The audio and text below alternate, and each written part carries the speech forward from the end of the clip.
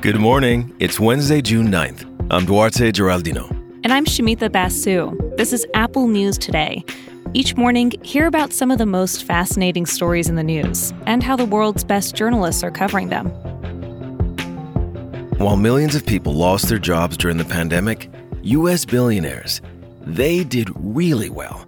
Collectively, they added $1.2 trillion to their fortunes since January 2020. The huge gap between rich and poor in the U.S. got wider during the pandemic, and that has a lot of people saying the U.S. tax system favors the rich and needs to change. President Biden is making tax increases on the wealthy a central part of his plans, but according to a new report, raising taxes alone might not be enough to do the trick. ProPublica got access to IRS data on thousands of the richest U.S. taxpayers, spanning more than 15 years, and it found billionaires like Jeff Bezos and Mark Zuckerberg are regularly paying just fractions of their ballooning wealth.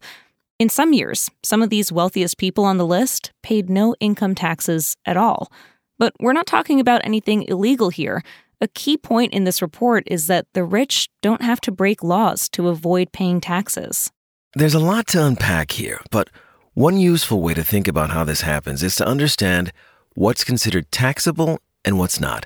For the typical American, the main or only source of income is wages, hourly pay, or salary from a job. But for America's ultra-rich, they're making way more money in other ways. ProPublica found that for the 25 wealthiest Americans, wages only made up 1.1% of their total reported income. ProPublica crunched the numbers and found that these people paid a true tax rate of only 3.4%. That's in part because wages are taxed at a higher rate than dividends and capital gains from investments.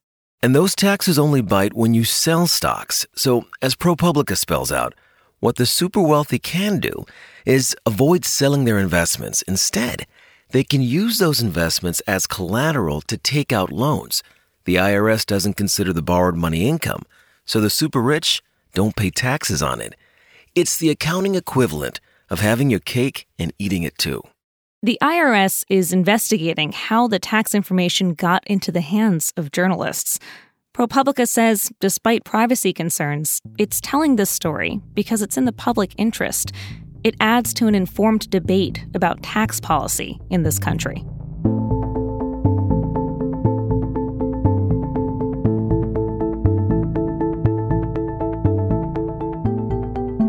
For months now, some scientists have been calling for more attention to be paid to exploring whether the coronavirus that causes COVID-19 came from a lab leak.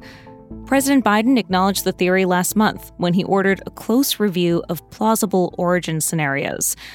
We want to point you to a Vox article that we think does a clear job of laying out what we know and what we don't know about the lab leak theory. And importantly, Vox underscores the fact that what we don't know about the theory should not be mistaken for evidence that it's true. Early in the pandemic, many scientists believed the most plausible explanation was animal-to-human infection. A less plausible scenario was a laboratory spillover. But when President Trump claimed, without clear evidence, that China was responsible for a lab leak that led to the coronavirus pandemic, that fueled conspiracy theories. Vox quoted one epidemiologist who said, "It's not that the lab leak hypothesis was a fringe theory. It's that it was promoted in a fringe way by people with agendas." This story has picked up more traction lately because of some mainstream reporting about lab practices in China. The Wall Street Journal wrote about U.S. intelligence reports about cases of flu-like symptoms in researchers at the Wuhan Institute of Virology. These predated the first confirmed case of COVID-19. And one reason for the lack of a satisfying, clear conclusion is the Chinese government is not fully cooperating. Government officials withheld data and records. Scientists with the World Health Organization say the Chinese government tightly controlled their efforts to investigate COVID's origins in Wuhan.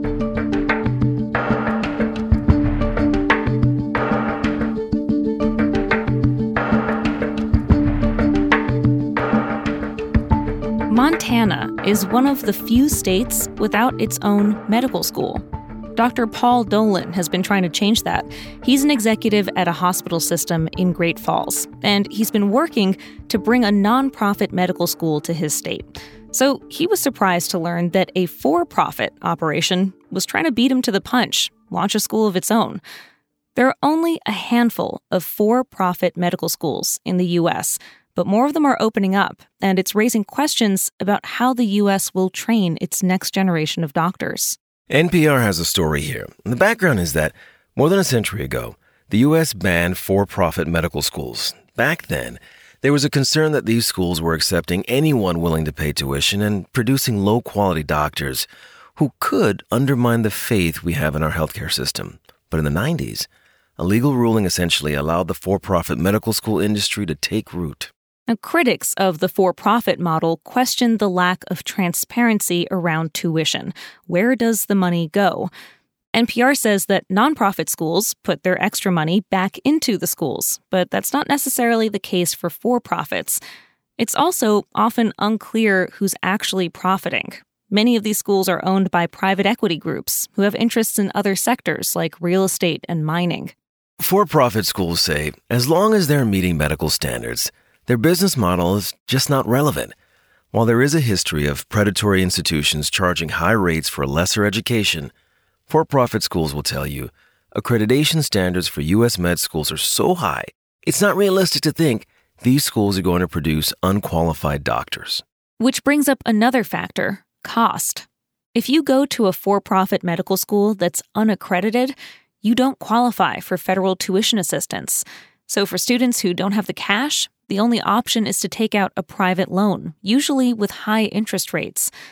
NPR spoke to one doctor who graduated from a for-profit school.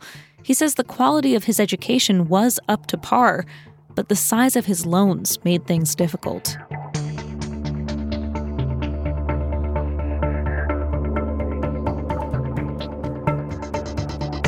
The National Geographic Society has been in the map-making business since 1915. And for the past several years, its Maps Committee has been considering a major update to the world's oceans. This month, National Geographic is making official what some scientists have been saying for years. It's time to recognize a fifth ocean.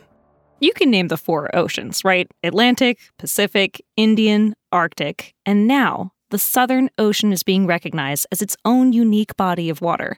And there's always been something distinct about this waterway.